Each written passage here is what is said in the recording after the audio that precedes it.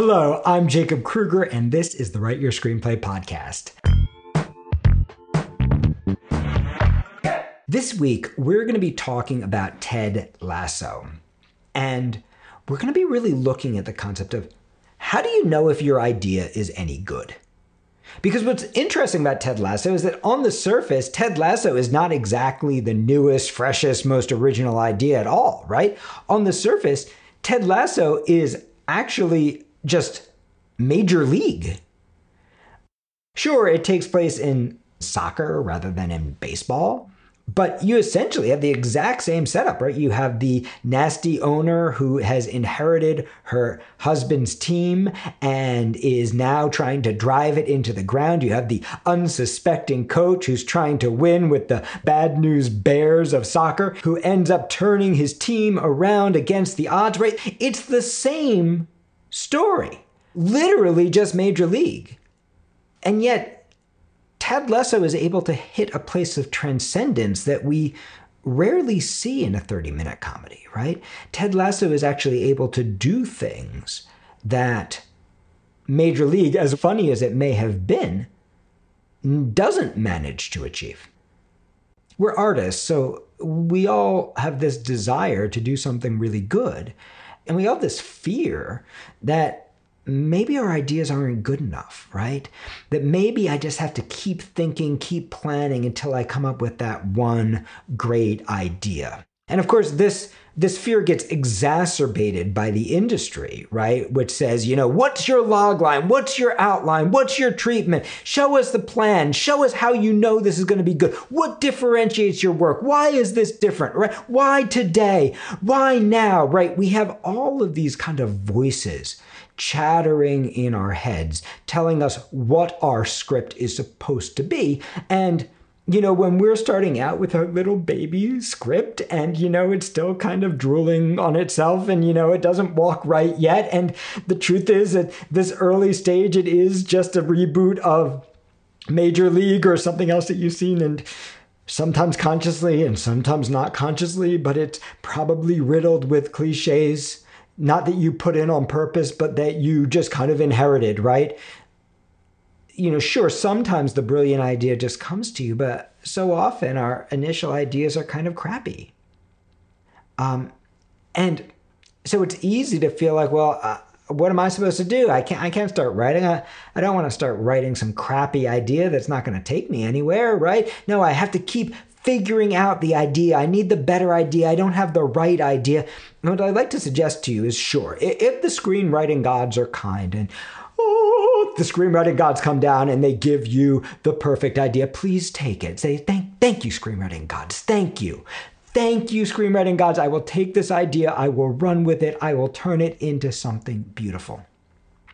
But what I'd encourage you to do is that if the screenwriting gods do not give you that brilliant idea, if they only give you a piece of an idea or a thought that's maybe even been seen before, but that for some reason you want to write, well, don't run away from that.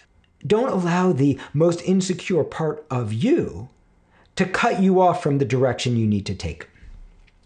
It is my sincere belief, having worked with thousands of writers, from little baby writers to Academy and Tony Award-winning writers, it is my sincere belief that you can make anything good. Because you want to remember, the successful writers come to me for the same reason that the emerging writers come for me. Writers come to me when the script is not working, and even some of the best writers in the industry hit that place where I don't know how to make it work. It doesn't feel like a good idea anymore. And so if that happens to you, what I want you to remember is that you can make anything good if you are willing to push on it hard enough.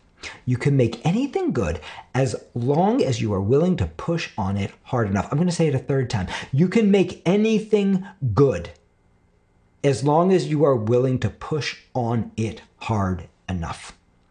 If you take the movie Mannequin and you push on it hard enough, it turns into Lars and the Real Girl. And if you take the movie Major League and you push on it hard enough, it turns into Ted Lasso. So the main thing you want to be running for, don't try to find the idea that's good enough, because even if you think you've got a brand new idea, the chances are early in its development, someone's seen something like it. Someone's thought of it before. Even Darwin came up with the idea of evolution. But a lot of people don't know that some other dude actually beat him to it. The dude whose name you'll never know, who actually sent him a one-page paper going, "Yo, Darwin, I know you're working on something similar. Hey, would you check this out? Because I think I figured out this thing called evolution." Right? That wasn't because Darwin cheated or this guy cheated, right?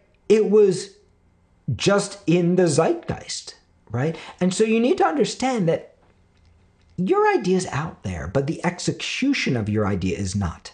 And your idea probably isn't good enough when you start. But in the execution of it, if you're willing to push on it hard enough, you will make it worthy. You will make it beautiful. You will make it good. So the most important thing to run towards is not the great idea. The most important thing to run towards is the passion. So if you don't know what to write, make a list of the ideas you have and run towards whichever one is most exciting. And know that, sure, somewhere along the line, you're going to think it's the worst idea ever. And then you're going to come out the other side and you're going to realize it's the best idea ever. And then you're going to lose it again. You're going to be bored with it. And you're going to think it's the worst idea ever. And then you're going to realize that something else like it has been made. And you're going to have to change it so that it feels different. But run towards your passion, not towards the idea, because it's your passion that's actually going to pull you through that idea to the place where you can transform it into something that we actually have not seen before. If you don't know how to follow your passion, sometimes we are not in the happiest places and we look at all our ideas and we go, I'm not passionate about any of them. Pick the one that you kind of like.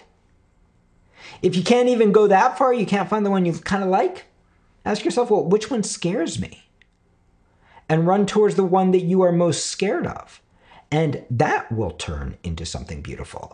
For a great example of this, watch Swiss Army Man, right, where these writers basically made a list of all the things that they hate in movies, and then wrote a movie that did all of these things.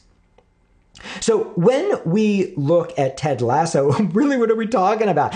We're talking about an update of Major League that makes such beautifully different decisions. And what's wonderful about Ted Lasso is just as silly as Major League. Ted Lasso is a silly show with tremendous joke density. Ted Lasso is a show designed to make us laugh. But at the center of Ted Lasso, there's an idea. There's an idea that doesn't exist in Major League. Or if it does exist, exists only way under the surface. And that idea is, what happens when you bring a truly positive person into a really unhealthy world? How does the simple act of bringing one beautifully thinking individual, bringing a different point of view, bringing a person who always operates from their values into a world that operates with no values at all? What happens when you bring a coach whose main focus isn't winning, but actually supporting the players, the people around him, and doing the right thing into a professional sports franchise? What happens when you bring a person who is primarily motivated by something other than ego into a world where everyone is motivated by ego? What would happen if we just brought our best selves into our totally messed up world? How would that ripple through and change everyone around us? And that concept is actually what drives Ted Lasso and what makes it so transcendently wonderful. While sure, the pilot starts out with a formula, right? We've got the baddie bad team owner. We've got the coach who's so clueless he doesn't even know the terminology of soccer. We've got the nasty, selfish player. We've got the angry old vet. Sure, we've got these cliches going on, right? And we've got all the traditional layers of conflict. But what's so interesting is that as the season goes on, rather than building on that conflict in the traditional way, rather than building the fight that we're always taught that we need to build in a script, Ted Lasso does the opposite. Ted Lasso actually diffuses the conflict. By the time the first season is done, the owner of the team has not only decided that she wants to win, she's actually become a better person and a real friend to both Ted and to Keely. And she's become that person through Ted's refusal to swerve from his real beliefs about how we should be in the world. By the time we get to the end of the first season, the selfish, nasty player is not only no longer on the team, but he's also been humanized as a product of abuse, and Ted has a genuine desire to help him. By the time we get to the end of the first season, the grizzly veteran who can't accept that he can no longer play soccer has both achieved the heroism that he longs for and stepped away from the game. By the time we get to the end of the first season, the wife that Ted is trying so hard to hold on to, he is let free, living up to his own values. By the time we get to the end of the first season, rather than building a crescendo of conflict, Jason Sudeikis and his team of writers have built a crescendo of love. And I hope that this is inspiring to you, because as writers, we are all Ted Lasso. We are all that voice crying out in the wilderness. We are all that voice saying, this is who I want to be. These are my values. And from the things that we write, those values spill out and they affect the people around us and they affect our viewers and they actually change the mythology of our world. They inspire and shape and change us. And so often we're told that we're supposed to play this formulaic role, right? You're a soccer coach, you're supposed to win. The game is supposed to be everything. You're a screenwriter, you're supposed to play by these rules. You're supposed to have this hook. Hey, it's a sports movie. Shouldn't we be seeing a lot of soccer scenes? And your job as a screenwriter is to say no. It's not about the idea. It's about what do I want to say. It's not about the idea, it's about what in this idea is moving to me. It's not about the idea and the rules and the formula and the tricks and the way that we package things to sell them. It's about what do I want to actually put out into the universe? What is the thing that I'm looking at that no one else is seeing? What is the question that I'm asking that I'm curious about? What is the wish that I wish could be fulfilled? I hope that you enjoyed this podcast. If you'd like to study with me, you can join me every Thursday night for free. If you go to writeyourscreenplay.com/Thursday, you can join me for Thursday Night Writes. If you're able to make a donation, we're grateful. We'll match it and we will donate it to our scholarship fund, where we use it to allow students who otherwise couldn't afford to attend our programs to attend. If you can't afford to make a donation, come with a smile. Come with your creativity, join our community, learn about screenwriting, do some writing exercises. You can find all of that as well as transcripts of this and all of our podcasts on my website, writeyourscreenplay.com.